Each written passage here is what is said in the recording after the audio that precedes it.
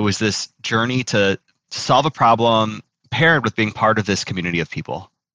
I haven't really put it in that terms before until just now, but I really think those are two themes, like creating things together that really drives me.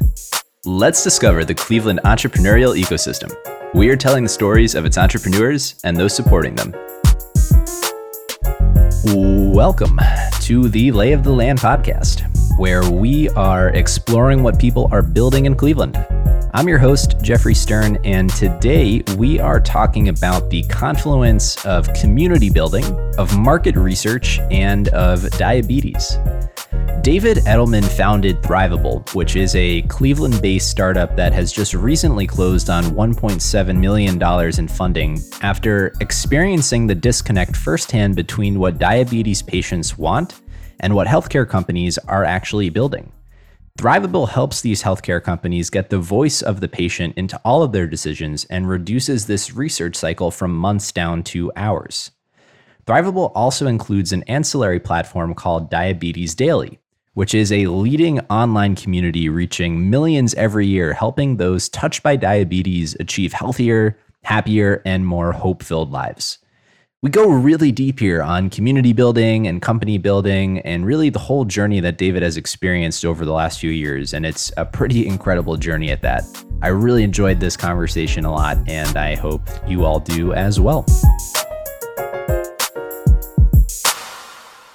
So like any good story, it always helps to start at the beginning. So I'd love to travel back in time a bit here and kind of work through the arc of your entrepreneurial journey.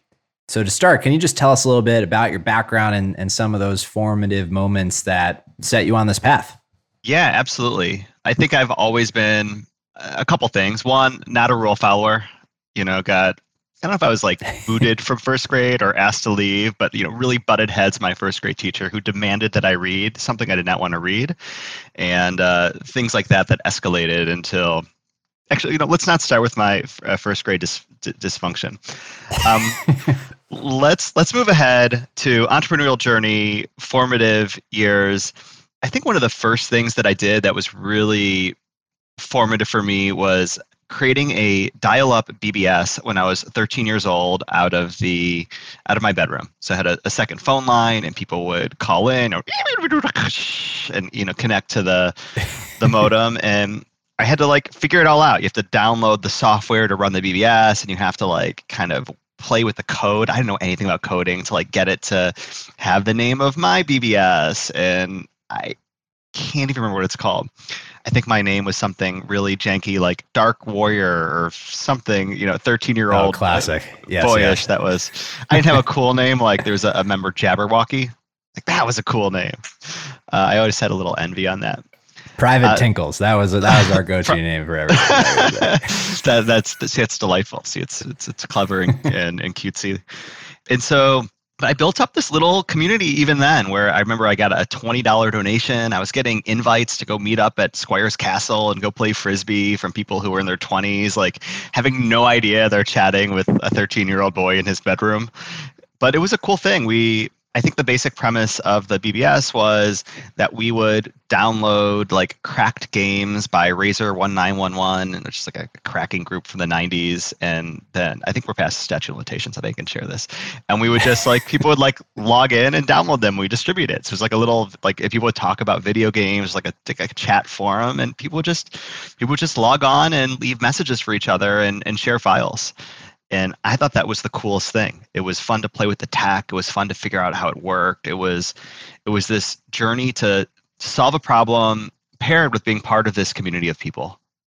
I haven't really put it in that terms before until just now, but I really think those are two themes, creating things together that really drives me.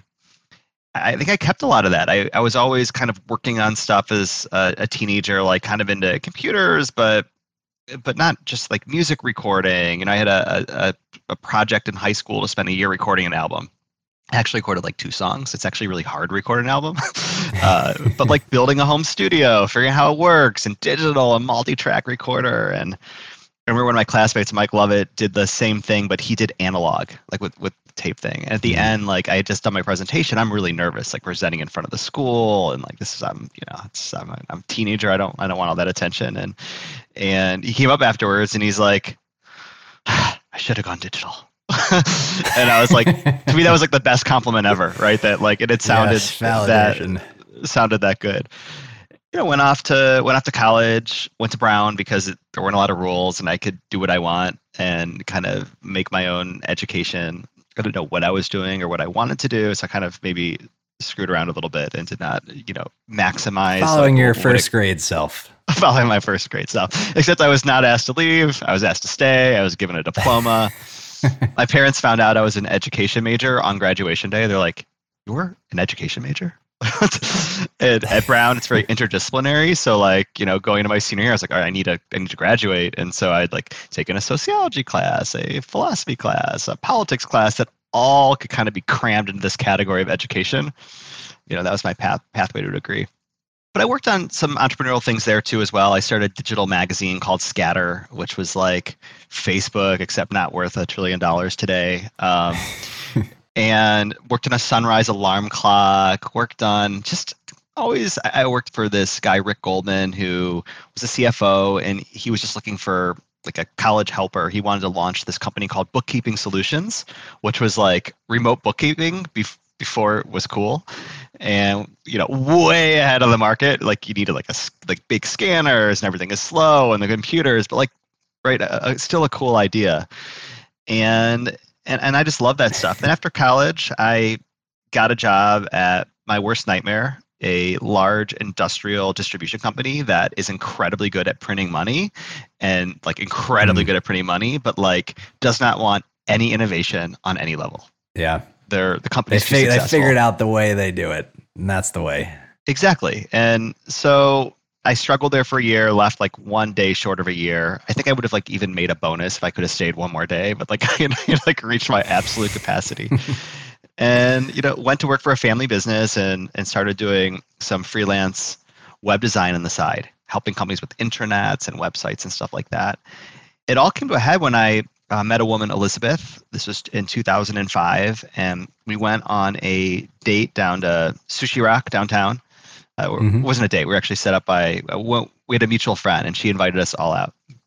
But on the way back, she was talking about she can never figure out the right amount of insulin to take for sushi.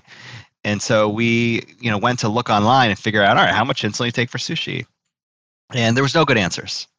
There was a kind of clicky diabetes form out there, but that was it. And so we thought, how great would it be if there was just a website where people could connect and share information, kind of open, supportive environment. And so we put up diabetesdaily.com and started working on it.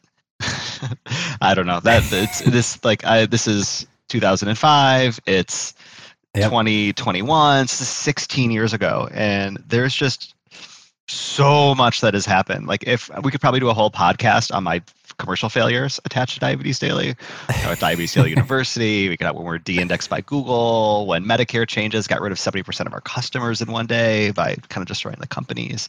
I mean, many of those things sound really interesting there, but I'd love to just kind of pull on the thread that you kind of mentioned earlier on, having kind of realized the commonality of this community building and figuring stuff out as kind of these two passions of yours. With Diabetes Daily, was there a vision of, the community that you ultimately ended up building, or was it really just about, trying to answer the sushi question, or what degree in the future were you thinking about when you threw this up? That's an interesting question. Probably thinking it wasn't meant to be like a business. It wasn't like, all right, I'm going to have a startup and I'm going to build this thing. It was very much this would be fun to work on, like a hobby, squarely in the hobby camp. And for me, I liked the learning at all the levels. I liked learning about diabetes. I liked learning about development. I liked learning about, Google AdWords, marketing. It was just a chance to kind of dive in and pick up all these skills while helping people. So it was just a great environment in which to do that. And so, I mean, I remember when we had 10 visitors a day. And I was so stuck because you could like follow the individual visitor around. I was like, went to this page, that page. Someone would post a question on the forum, and I would immediately like go look at journals and do all the research and like figure out how to give this person the A+ answer, like a Stack Exchange classic post. And every single person, I did that. This is stuff that does not scale, right? If I remember at some point in the middle of the 2010s doing like a little calculation on like total revenue divided by hours spent, and it was like maybe I was making $3 an hour, maybe $2 an hour. Like it's preposterous as a business. So I think it was hard to imagine as a business. Like I didn't know how to sell advertising. I didn't know anything about business really, but I had this desire to create something, and it slowly grew, right? It's maybe I need to go back and pull the old graphs, but like it's, end of year one, we had like 10,000 visitors, right? And end of year two was 500 a day, then it's 1,000 a day, then 2,000 a day. And now it's, hundreds of thousands a month and, millions per year of people. And it's like, it's unfathomable. I don't think I could have started and imagined that kind of scale of reaching people. It's pretty cool. It is really cool. I love to hear some of the stories that maybe have come as a consequence of building this community and how, people have kind of interacted. Because I think all these like online communities are just like fascinating in the way that people without knowing each other are just really helping each other. It's wild. And there are moments that are poignant and moments that are like, some of my best friends in the world, most of my best friends in the world, like live across the world, and I've met through this community work. But maybe I'll start with a quick example of one of these like moments that has just stuck with me. So in 2012, I was getting divorced. Part wasn't so fun, but I was also getting in shape. I decided I'd done a 5K the last year, and then I'd done a 10K like 3 weeks later. And I was terrified of the 10K because it's twice as long as a 5K, and I'd never done a 5K, and the 5K was really hard. At the end of the 10K, I'm like, I felt amazing. I had probably the best runner's high of my life. And so I got to the finish line, and I was like, we have to do a marathon next year. This is awesome. My friend Carrie. And so I signed up for a marathon the next year. And then I kind of trained the best I could. And so now it's a year later, and I am about to go to the starting line of the Chicago Marathon. And I must have mentioned it on Diabetes Daily because I got a message, maybe it was on Facebook, and it was like, hey, I'm a member of the website, and I just wanted to, I heard you were running the Chicago Marathon. I am running it tomorrow or 2 days. I'd love to meet you. Do you want to meet for coffee the day before? So I said, absolutely, that sounds phenomenal.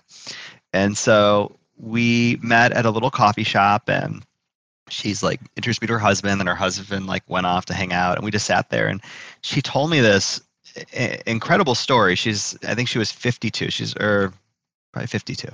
She said, I was 48, and when I got diagnosed with diabetes, she's like, and I was an athlete. I was like top shape of my life, really into everything, and it all fell apart. I couldn't manage it. I couldn't do any of it. It was about a year later, and she's like, and I was making plans to commit suicide. And she said, one of the things that saved me is I was looking up diabetes and running, and I came across Diabetes Daily, and I started reading all these posts from people who were athletic, doing triathlons and Ironmans and doing it all with diabetes. And she's like, and something just shifted in me. And she's like, I think that if I had not found Diabetes Daily, she's like, I don't even know if I'd be alive today, let alone sitting here about to run the Chicago Marathon.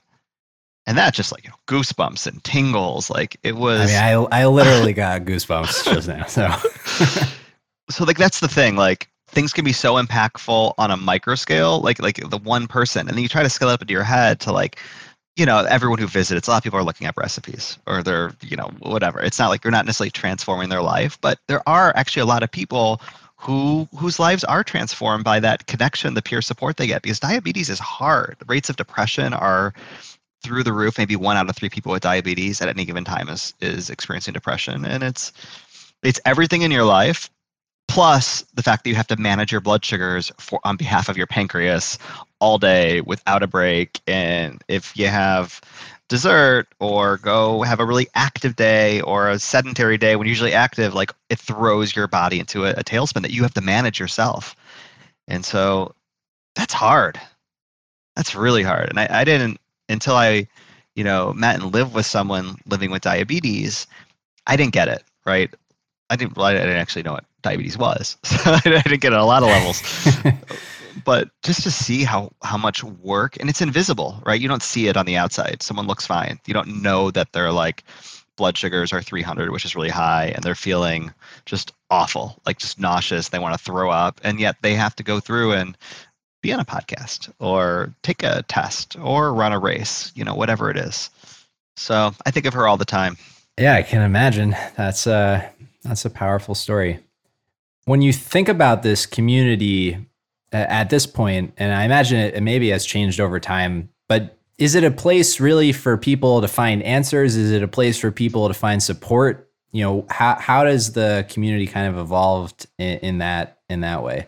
Yeah, I mean, it's multiple things to multiple people. And it's kind of interesting too, because there are multiple communities within the community. There are people who, more passive, right? They subscribe to our newsletter, they read our blog, and that's their engagement. They're just like, I got an email today I share with the team that was like, oh my God, I read everything you write. I love it. Just keep doing what you're doing and never stop. It's like, okay, that's cool, right? But they're nice. Reading, but they're not necessarily interacting. That's more the exception than the rule. We have a Facebook community that people are, 500,000 or so followers, and so share stuff there. And like the comment section is its own little community. It's Facebook. It's the Wild West of all people. And then you have the forum, which I really consider the heart of our community, and that is very much around, like, people come with a question, but they'll stay for the support. Right? You find it because you're searching for something, and then you find other people, and then people just kind of end up coming back. And a lot of people kind of come, solve their problem, and go. A lot of people come, solve their problem, and then whenever they have a problem, they're back. And other people become regulars, and just there's some people who spend, I kid you not, over 40, 50 hours a week on the website, which is wild. But what they get out of it is, and it's a lot of people who are retired. Right? They're retired, and they're like, my job is, everyone who comes here with a problem, I'm going to try to save their life. Like that's, and they get all this joy from offering that kind of help. And that's kind of the key to it. I've been thinking a lot today, as thinking about the podcast, like, what is it that makes a community? Like, what is that recipe? It's funny because the same thing that my answer for Diabetes Daily is actually the same answer for my company Thriveable, like the team that runs it. But yeah. It's finding people who love the community and want to take care of it. It can't be yours, right? If you try to build a community and it's like, it's my community and I'm going to just run it, and we're going to get a lot of people and they're just going to come and it'll grow up. Like, you actually need the moderating team. You need the regulars. You need the people who are, and those people are the culture, right? They're the ones who, you can only interact with so many people. And then this is the second order group of people that maybe absorb your culture and help spread it to the community. So we have like 8 moderators across 4 continents, as far away as Malaysia and, the UK and Canada and the US, and they make the organization, they make the community work. I can't read every post. There's like thousands every week. Right. So it's, someone needs to take care of each person who comes and make sure their experience is positive. And then they set, as an example, the culture, and then you need community values that we talk a lot about, instill in the community, so people will report a post if there's a problem, right? They'll say, this is, someone's offering medical advice, someone's being rude, or someone's passive aggressive. And, it takes a lot of, the hardest part about community is just people, managing people. Yeah, people are the community. And maybe not the 95% of people, but it's like, there's a couple percent of people that are like, some people are just toxic, and you're like, all right, this just community, it doesn't work. And we give you 5 chances and you just cannot interact with people without like going off the handle all the time. Okay. So that's a tiny group of people. Like maybe there's 10 people a year, 5 people a year, you need to be like, this just isn't working. But then you have a group of people who are actually really good people and their heart's in the right place, but maybe their social skills are just not 100%. Right? They're like good-hearted cantankerous, or like high volume misinformed and strong-willed about it. And then you get a couple people like that and they clash heads. And yes, confidently wrong. But you don't want to lose people like that. And so but that like little percentage of the community is so much work because you don't want to just kick people out. Like you could probably do a harder line. Right, I think some communities do, but we've always tried to be inclusive for better or worse. Yeah, well, it sounds like we're better. For better. There were a lot of communities. There are not a lot of diabetes communities right now. There's some on social media, some big Facebook groups, but it's kind of strange. Like there was a large number of communities, and then most of them just kind of atrophied and went away. Yeah, so there's some staying power and longevity that has come as a consequence of this. Don't make too many changes. Almost every major collapse is preceded by something like, we had this new, better platform. And the problem is people hate change. And so now we make changes. It's like, we're going to change just the navigation or just 2 buttons. Like all of our changes are incremental. When we switched forum software, we made it look precisely like the old one, even though it's not exactly necessarily the best layout, but it's like what people knew. Maybe a couple tweaks, a couple improvements, but there's comfort in what people know. Yeah, it's a little chicken bowl of matzo ball soup. It's comfort food for me. Yep, me as well. Well, I'd love to cross the bridge here to Thrivable and kind of speak to what you're building there. So, at some point, what you're building with Diabetes Daily transitions from what is a hobby to, is there ever this intent that this is actually something I want to make a business and pursue full time? And then just kind of paint the picture of what Thrivable is and how it kind of developed out of this progression of the growth of Diabetes Daily. The desire to make it a business started, I think, as like the amount of time it took up started to increase. Like a hobby's great, right? You're like, oh, what's your hobby? I repair old cars. I go, I play music and I do it after work for an hour or 2. But if your hobby starts taking up 30 to 40 hours a week, like you probably need to find a way to get paid for your hobby because that is not sustainable. And then it's worse when you're like, well, actually now I have, development expenses and I need other people because you start to need help and you're like, all right, so this needs to be a business. And so I stayed very generously by my dad, employed in the family business, which gave me a modest income to cover the rent and to really for years and invest in turning Diabetes Daily into more of a business. And it took a while. Like on a social media website, a media website, you need millions of page views. Like you can't do it with hundreds of thousands. You literally need millions of page views to start to make any kind of money. You can make money by just putting an ad network on your website, but you don't get paid a lot. Like an example of a rate would be like $3 per 1,000 page views. Would be like a great rate for advertising. But if you have an advertiser running ads directly on your website, it might be $30, $20, $40, depending upon what it is. And so it's just an order of magnitude more revenue. And so in the 2016, 2017, 2015, started getting some bigger advertisers. We're finally at a big enough scale where we could do that. And then with that, we could afford to professionalize, like add to our team and started to have, there's a lot of people. I think we had like 2 full-time equivalents, which to me was just like enormous team. It's just me, right? Yeah. So me to 2 is like, wow, it's 3 times bigger. But it's not just 2, it was like 4 or 5 people working part-time. So it was like this huge team. And it started to work, but the problem is I hate advertising. I hate it. I hate selling advertising. It is a hard business to build up. It is not scalable. You're dependent on like traffic from Google, traffic from Facebook, traffic from whoever, and you're at the mercy of getting all these advertisers all the time. And it's just like, I like to help people, and an advertisement doesn't exactly help people.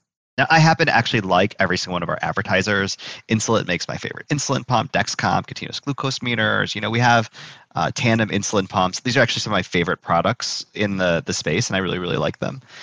But selling advertising, it's like selling sand to Bedouins in the desert.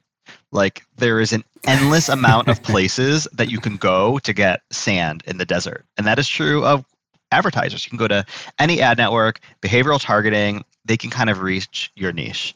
Diabetes is pretty good. It's a little harder to reach. So we do have the ability to sell advertising, but it's just never going to be this big long-term success. And it's just risky.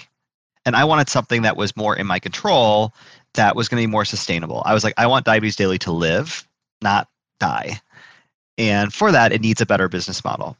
And so I started searching, just started looking like, what do we have? And people had come to us over the years and would say something like, "You're sitting on all this data. It's just this gold mine of data." Mm-hmm. And I would ask them, "Oh, great! How do you turn data into money? Like I'm missing like a key piece here. Like no one's ever called me and been like, David, I'd like to buy your data. Like, but what does that mean?" And Right. the guy who gave me the key to unlocking it was Luis Diaz, who was Chief Patient Officer at Medtronic. I was at the American Diabetes Association conference. It's every year.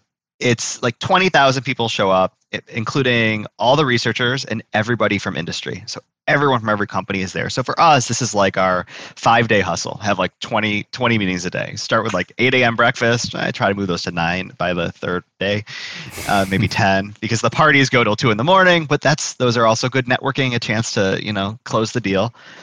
So it's day one of this conference, and I'm meeting with Luis Diaz, and he mentions, David, you just had this great opportunity. I said, Luis, if you were me, pretend you're me, and I'm going to give you Diabetes Daily, what would you do? And he said, listen, I would start a market research service. And he went through, here are our current competitors. Here are our current providers. Here's what I don't like about them. Here's like some ways you could do it better. And just kind of outline this. And once I got that word market research, it was the key to unlock this whole mystery of like, what is data? Well, data is what do patients think about X, Y, and Z? You're bringing a product to market. Medtronic makes insulin pumps, continuous glucose meters.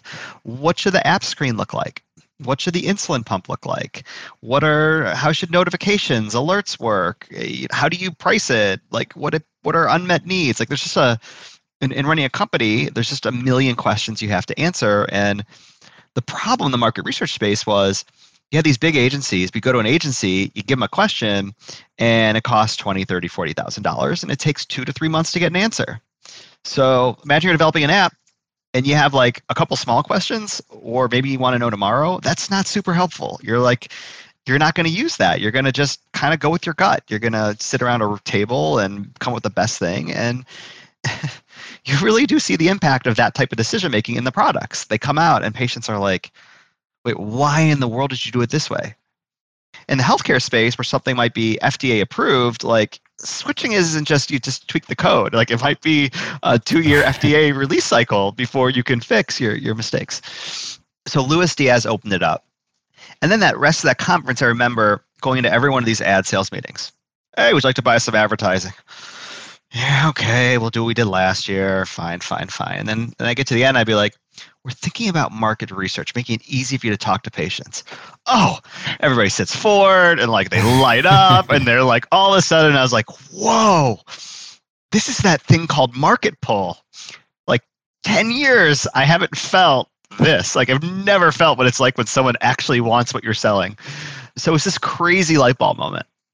So that was 2017.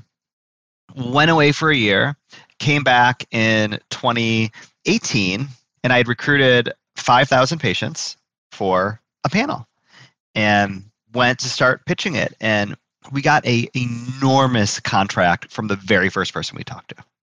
And it was like mind-blowing contract size. And we realized, whoa, there's an opportunity here. And so we did that. We did a bunch of projects. We had this really big customer that we were able to service, and servicing them, okay, a market research services company is great, but the problem is this industry, it's completely run on spreadsheets. It's agencies, right? So they send you a document, you send them back, and like it just goes on and on and on and on. And then we had all these patients, 5,000, this big data set. Well, what happens when their data changes? How do you verify all the data? How do you do quality control? How do you do all these things? And we're like, okay, there's probably a solution to this out there, so let's just go buy one. Went out to the market and scoured every single possible provider in the space. And like a lot of people said, they like did panel management. No one had anything that was close to what we needed. And it was shocking. It was like this weird moment of serving the marketplace and being like, there's a giant hole in it. How did that happen? So decided, let's go out and raise a seed round. So this was first experience with fundraising. I don't think traumatizing is the word, but it's like, and it's on us. So for anyone who's thinking about raising money or as an entrepreneur has raised money, like either this will help you or like internalize this. Like the thing that I needed to know the most badly when raising money was investors do not care about your product. They do not care about your product. They just don't care about your product. And they don't even care how it works. They care that like it works and there's a customer for it and there's a model to make money around it. They care about your product insofar as is it differentiated in the marketplace? Is it real? Is maybe so they care, but they don't actually. So I'd be starting with a demo and talking about all these amazing features and all these innovations, and people like glaze over. They get lost, like in these short conversations. You can't build common ground. So I was going to pitch people, and it was not going well. The second meeting I had was with this guy, Brad Owen, who built an amazing company called Neverbounce and exited to ZoomInfo a couple years ago. And I've known Brad since my early 20s, maybe my teens. And I went to Brad as an advisor and said, Brad, can you help me figure out how to work on our pitch? This is before I got all this feedback. Thankfully, Brad's extremely smart and like immediately understood what we were talking about and was like, this is great. Like, and he gave me all this advice. And then I'm on the way home from that meeting and I get a phone call. It's Brad. He's like, David, so would I be able to invest? And so for this first round, we wanted to raise a big round. We ended up kind of completely striking out on fundraising, but Brad was the round. And Brad helped us, kind of really joined our team as an ad hoc member. He was like really into it, helped us find the right developers. He brought us the most amazing user interface designer, user experience person I've ever met, who's just like a genius. It's hard to explain because she doesn't even ask like a lot of questions. She's just like talk and she hears. She's like, Or like, do you know what I'm talking about? She's like, oh yeah. Okay, no question. Nope. Just she's quiet. Then she comes back and it's like this incredibly simple layout. And the more complicated our app gets, everything stays simple. And it's a genius. It's a genius thing. Like she came back with one user interface. I talked to her right before we chatted, and she's like, oh, well, some of these things can be in an error state, so we'll just circle them in red. Like we had all and it's such a visually identifiable thing. It's like, and a message can pop up here explaining why on this particular condition is met. And I don't know, like none of the individual things are actually all that complicated, but they're beautiful, easy to understand, simple, and I don't know. It's hard to appreciate that because it looks so easy. So I love Carly. Carly, if you're listening, I love you. Thank you. Thank you for being on our team. Great shout out to Carly. So Brad saved our bacon and helped us get this. We got together a tech team. This guy, this is another funny story. So we wanted to do this like in a really scrappy way. So our first plan was, all right, we're gonna do this big thing and we're gonna get raised, $1 million and go build this MVP. And the new plan was, okay, $250,000, scrappy, small team, like let's just get this done, prove it out in the marketplace. Which, by the way, is a way better way to do it, and I highly recommend to anybody. So we went out and we found a guy through word of mouth. We started interviewing tons of developers on Upwork. We started to try to put together this team. And so we found this guy in Russia who was like amazing backend guy, highly, highly recommended. And we retained him and we retained this front end. Now it's like 2 weeks into the project and we're talking about like database design and like we can't get him to understand our product exactly. And I'm starting to have like heart palpitations, like, oh my God, this project is gonna be a disaster. Like what are we gonna do? We have to pull the cord. And then I have been working with a guy with Diabetes Daily on the tech side, Yura, since about 2008. He helped us with an integration and it was the only tech project I'd ever had at that point, maybe even until today, that worked perfectly well. Like it's just flawless. And so I started working with Yura and said, Yura, can you please like help us with Diabetes Daily and be our guy for all things tech? And he became that. And so I'm telling him this, and before he had bid on this project, but it was like an order of magnitude more expensive. And I was like telling him about this project. He's like, Dave, let me talk to the guys. And so he came back 2 days later with an email. He's like, 0.1 to 10. I will do it for this price. If we cannot get it done by this time, our team will volunteer their time until it's live. We will support it. We will do this, and it will be a great experience. And Yura put together the most amazing team, just A+ engineers. He's in Germany, they're in Ukraine. And this is one of those things where it's like, I can't even imagine how this would have worked without Yura. because our tech is really good and our release cycle is really predictable. Things are really scalable. We just had an audit with a firm, a code audit, and they're like, no feedback. Like everything is done right. This seems scalable, secure, infrastructure, like, and that's unusual. A lot of projects end up not with that. But Yura's day job, he works for a $1.5 billion German tech startup.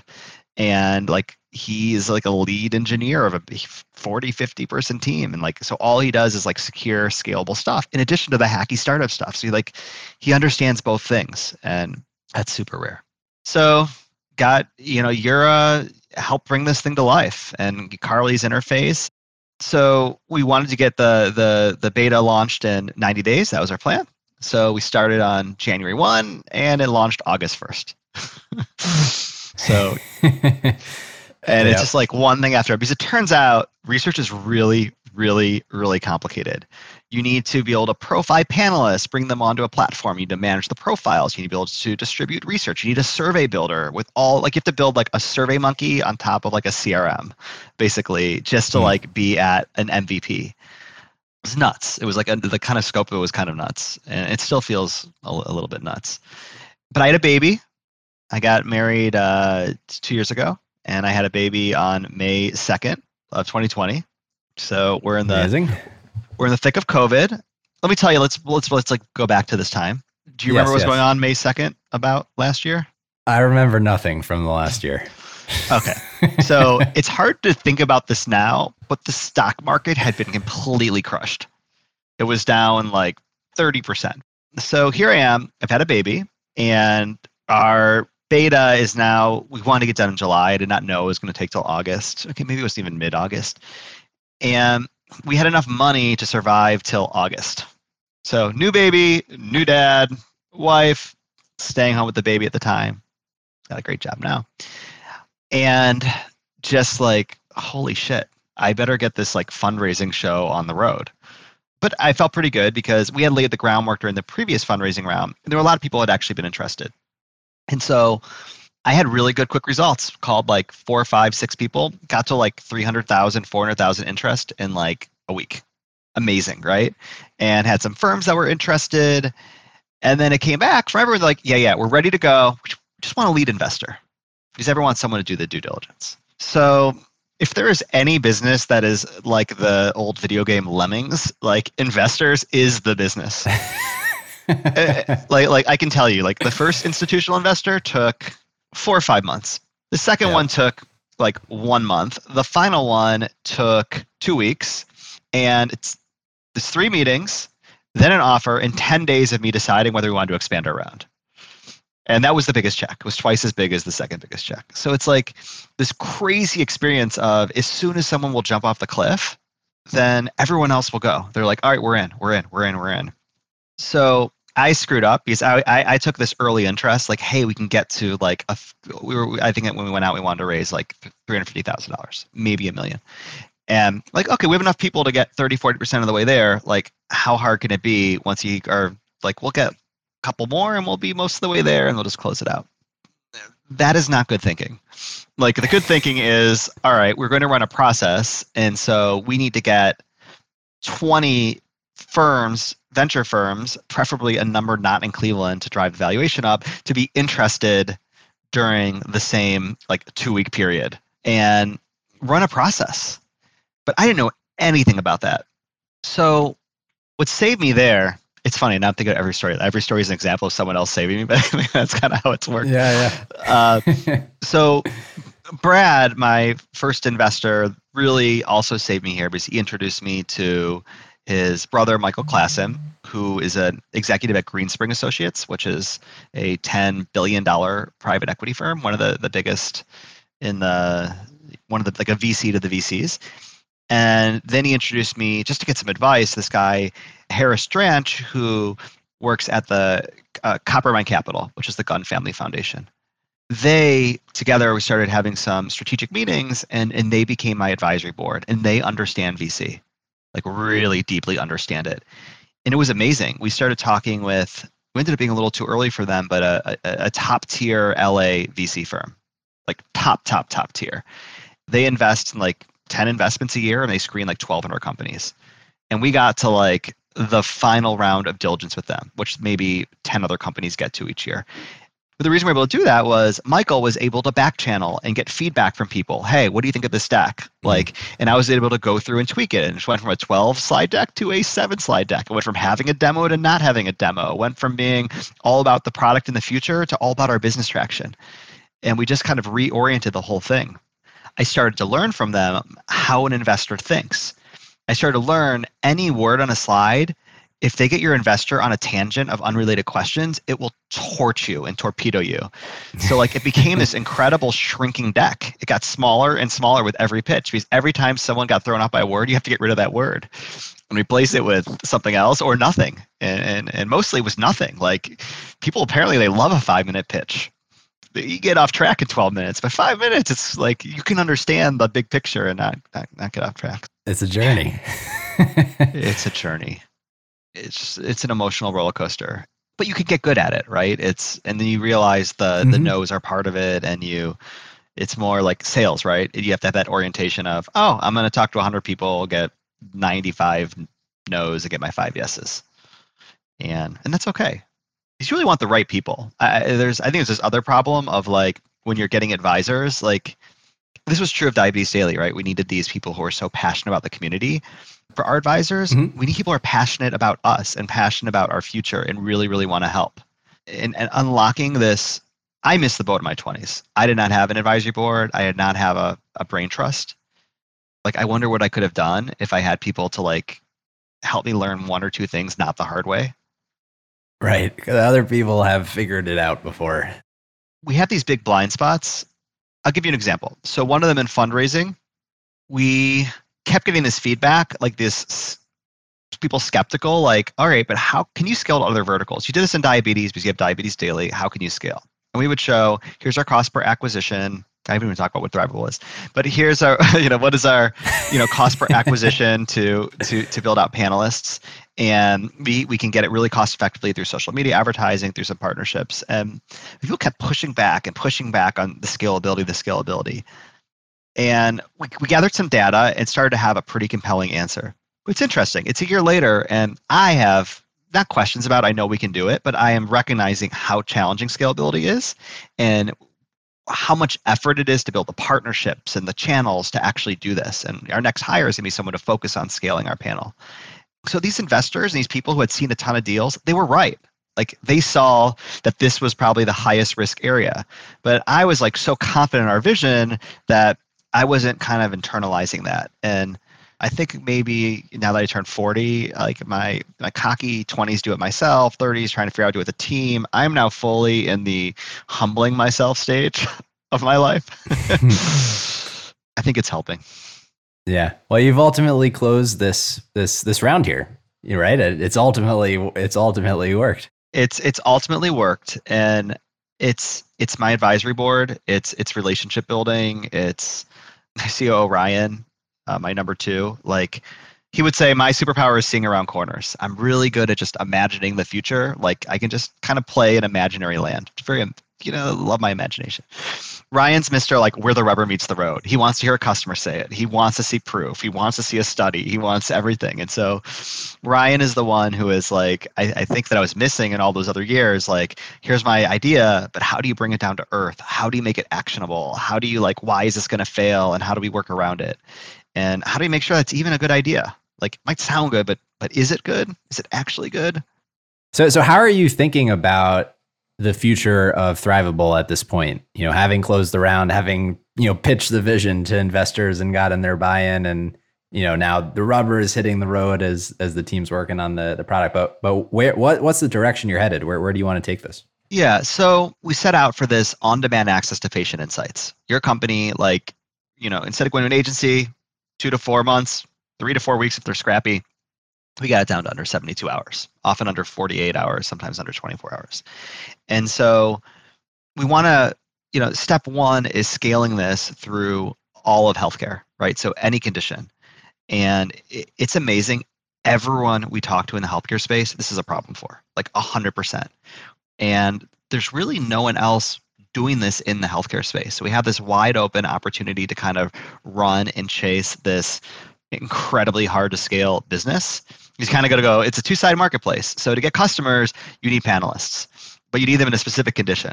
And it's not just diabetes, it's like pre-diabetes, type 1 diabetes, type 2 diabetes, caregivers of children with diabetes. Like diabetes is actually like 5 verticals, and every condition is like that. And so you kind of have to go out and build these 5, 10, 15,000 person panels condition by condition by condition. So we're doing that. Well, we're building out the technology that really focuses on automating the end-to-end research process and making it easy. I mean, that's enough to make us a big successful company, right? If we can dominate and be the destination for real-time market research platform for healthcare, then I think we're onto something. I do think there's some other lingering opportunities beyond that, like the tools that we created to run our own company, to do panel management, I think are pretty phenomenal and best of breed. So I think there might end up being some other plays that are more broad, that are more like traditional SaaS, like SaaS platform versus really what we're building, which is a marketplace. And so I think we're just really being pulled by our customers, right? And pulled by all the stuff we had to do manual to say, like, what do we have to do so that you have a question on Monday, you have an answer on Tuesday, and it can drive your decisions. And the stuff is impactful. We did a study recently where, so it was a company and they had an accessory, a couple accessories they were working on. And they had been working on these accessories like during the winter, but they had a couple questions about they wanted to put to patients, but not a lot, right? They might pay like $3,000 to answer them. They're not going to pay $20,000, $30,000 to answer them. And so they put this on hold for like 6, 7, 8 months until this big pricing study. And on the end of the pricing study, they like attached a couple of these questions.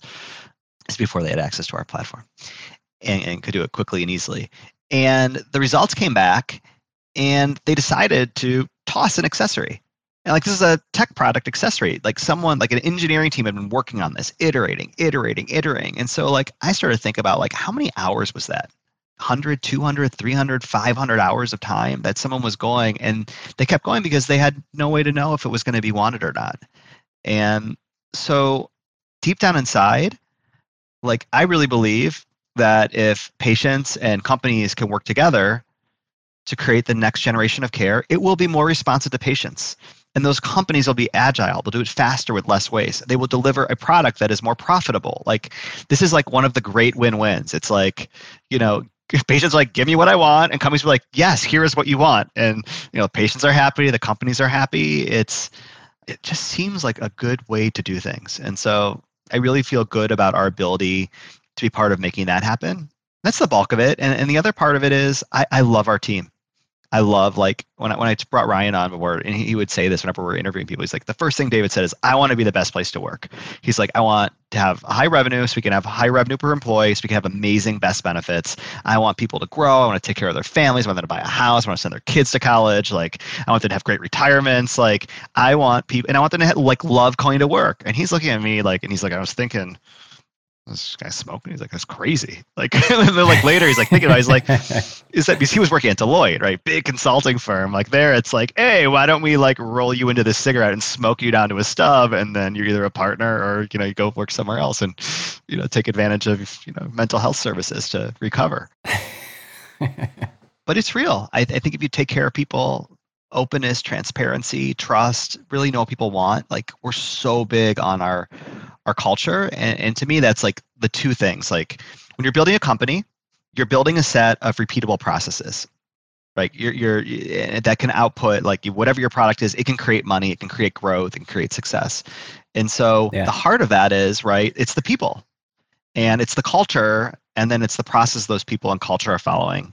And maybe the vision, like, you're going in the right direction. And so I've become obsessed with our culture, obsessed with our team, and obsessed with really listening. Like, I can't build this on my back. Like, the other things I built in my life, I tried to build on my back, and it's right. Tibeasdale is work, but like, I realize all the things that I could have done that I didn't do. Like, I see that in hindsight, like all those opportunities, and I don't want to do that again. I need like 20 people smarter than me that are waking up every day and thinking, all right, how are we going to take care of our family? How are we going to take care of this product? Like, how are we going to make the future?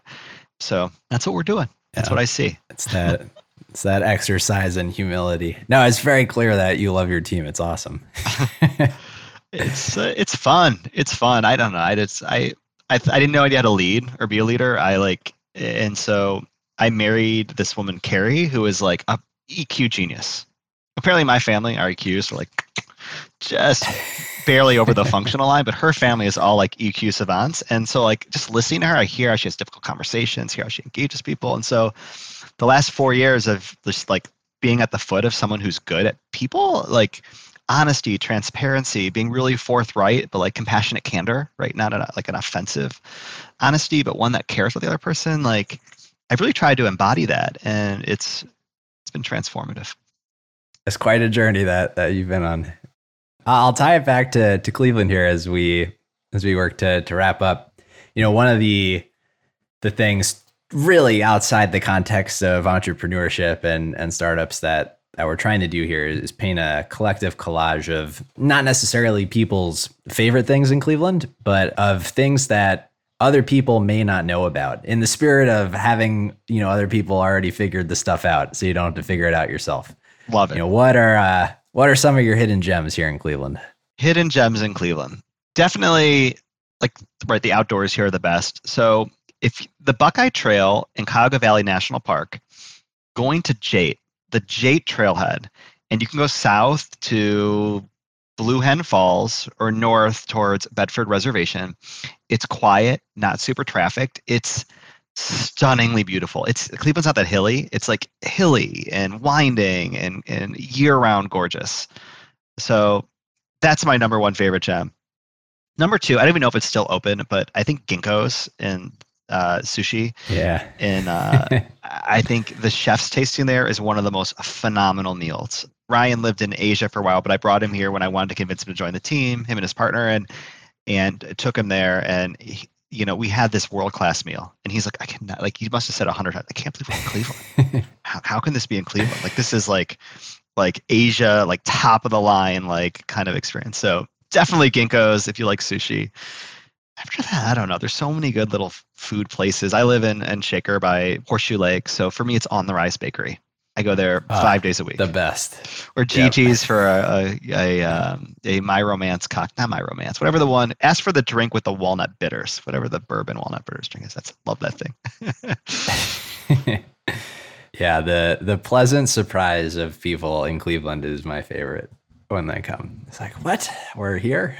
Well, our reputation could not be. Our lake caught on fire. You know, Major League the movie. Like, this is like what people know of Cleveland. We're back. The Roaring 20s. We're ready to be out, party, have a good time. Maybe take care of each other. Well, David, I really appreciate you coming on and really going in deep on the story and the journey that you've taken building Thriveable and the community with Diabetes Daily. It's really incredible. So thank you. Thank you. Thanks for having me, and thanks for shining a light on all the people doing cool things here. It's really, really nice to get a sense of what people are creating. Yeah, for sure. If folks have anything that they would like to follow up with you about, where is the best place for them to reach you?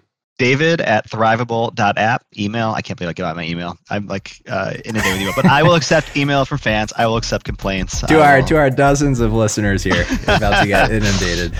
Maybe one day I'll get more into Twitter, but I'm kind of off social media. All right. Thank you, David. Appreciate it. That's all for this week. Thank you for listening.